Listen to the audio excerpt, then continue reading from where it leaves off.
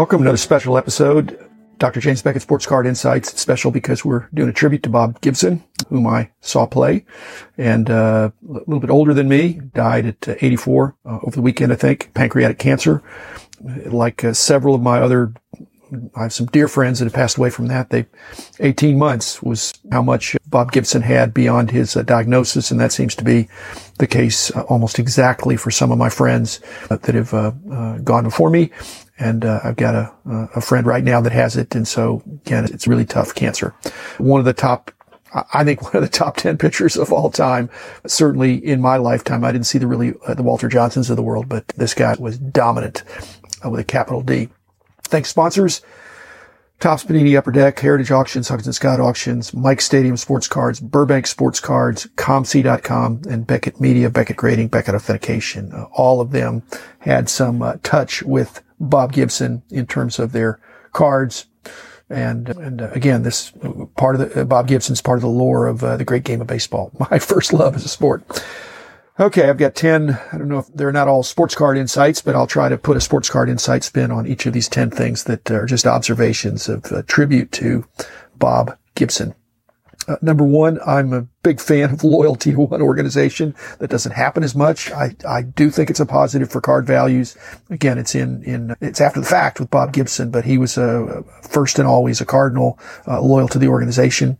And I think that's a good thing. And of course, that doesn't mean only people in St. Louis are going to collect his cards, but he's one of the, maybe behind Stan Musial, will be the number 2 greatest Cardinal of all time. Secondly, I think he was a very serious guy, a tough guy, and maybe people thought he was mean, but I don't know that he was mean. I think he did hit guys on purpose. But if you count warning them, if you lean out over the plate, I'm going to throw it inside and you might get hit. I don't know that he hit guys on purpose, but he threw inside to get him off the plate on purpose. And in that respect, to me, that's the difference between being tough and serious and being mean, is the difference between being respected and being feared. I think he was feared, but in the respect sense. It's just like being a boss. If you rule by fear, I think that's probably not the best way. It's better to earn the respect, and Bob Gibson certainly did. Number 3, the other thing that is interesting, a trivia aspect, is that he actually was signed by the Globetrotters before he signed with the Cardinals and the Globetrotters, was in the minor leagues and did a short stint with the Globetrotters. But because he was such a serious guy, one report I saw said that he just didn't like the goofing around. He liked the winning that the Globetrotters do every game. They're virtually undefeated, almost undefeated. That's a good thing, but I don't think he liked the clowning around. And again, I was always thinking, when I saw him on the mound, I thought he was 6'4", but it turns out he was 6'1" or 6'2" at the most. Again, but a great athlete. Number 4, he changed the game of baseball, and in many respects, we're still feeling that effect from 1968. His season was so dominant. Of course, Denny McLain over in the American League winning 31 games. The rules were changed. It became such a pitcher-dominated game that they lowered the mound and shrunk the strike zone. And so then, obviously, hitting and slugging statistics increased. And that's the modern game that we have. In fact, the modern game we have is home run strikeout. But again, 1968, when Bob Gibson had one of the very best seasons any pitcher's ever had. Again, shocking that he lost 9 games that year, because it seems like he was pretty unhittable. On the other hand, when I looked at it, he didn't get much run support. His run support in his starts was under 3 runs a game. But so that's how you can lose. You can give up 1 run and lose 1-0. What happens when these iconic superstars, and he was a superstar, die? What happens to their cards? The first thing that happens to me, there's an impulsive, immediate, perhaps rush to, I need to get that guy's cards.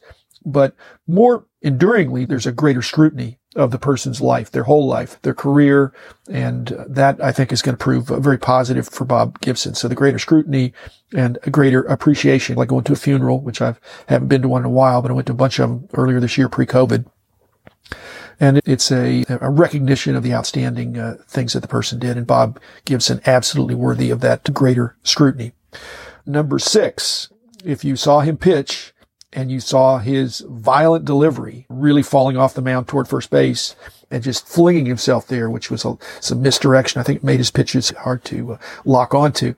The guy still won 9 Gold Gloves. It just shows what a great athlete he was, and recognized as being the Gold Glove is the best fielder at that position. And again, to me, that's outstanding. And that's really outstanding. Along with this athletic ability, he hit 24 home runs, actually 26 if you count the postseason. He hit 2 home runs in the World Series. Pretty amazing. And they didn't have playoffs, and he went straight to the World Series. So he doesn't, his playoff statistics are really World Series statistics. But it begs the question, and he didn't bat that much over 200, but it looks like he had a lot of clutch hits. And so you're saying, why would he ever get pinch hit for when he's this dominant pitcher, able to complete pretty much every game? He had amazing longevity, but again, a great athlete. Trivia question. If he's such a great fielder, how come somebody at the plate in 1967 hit the ball back with such force that they broke Bob Gibson's leg? The one and only Roberto Clemente, my favorite player.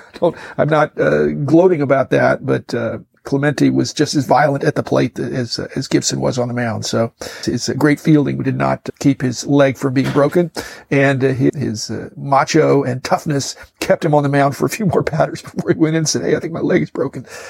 Number 8, his autograph. I have some autographs. Another thing that happens when someone dies in the hobby, there's obviously no more autographs. But you know what? There's no more autographs anyway for certified autographs and serial numbered autographs.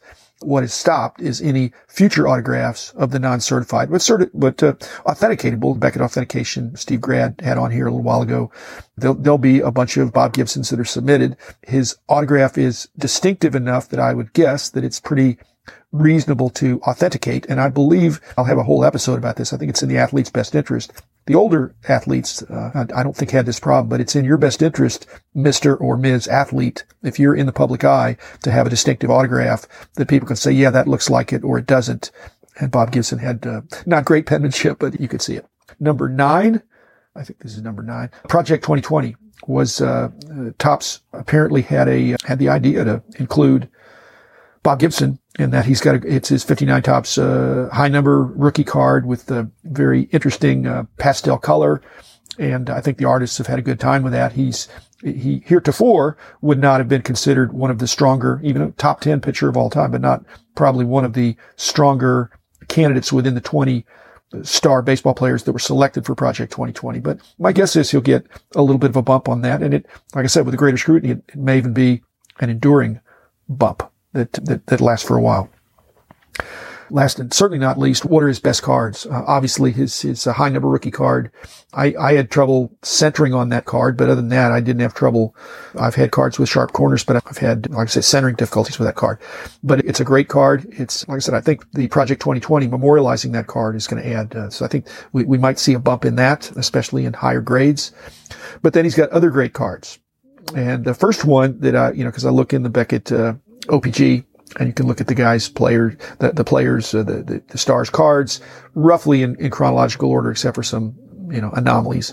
But he's got a 1958 Omaha, minor league team issue, which that's one of the ones I miss. A past tribute to Dan Even. Dan knew a lot about the postcard type issues and team issue type issues and was from the Midwest, but I don't even know that I've seen that card. So that'd be a pre-rookie minor league card. I believe it's oversized, but I haven't even seen it. And when I haven't seen something, that means it's probably pretty rare because I've been to every national and I look for stuff like that. I wasn't necessarily looking to buy it, although I probably would have bought it because I don't have any cards. I don't believe I have any cards from that set. And so I like to have a type card from each set. But he's got other great cards. I'd point you toward, again, what you're not going to see. The 59 rookie card is not super tough. 60 Topps card is really pretty easy of his cards. 61, not difficult. 62 Topps, now you're talking much tougher. To me, that and his rookie card would be the two cards from Topps that would be tougher. And the borders on the 62 Topps, even with a high number, you can get some chipping and things like that. Another interesting thing is he has several Venezuelan cards, and I believe he played in Venezuela in some of the early in his career when players would do things in the off season to stay in shape. And he's got there are a number of other oddball cards. One thing I like about Bob Gibson, among many things, is that he has cards from 59 to 75. He retired in 75, and that was his last card.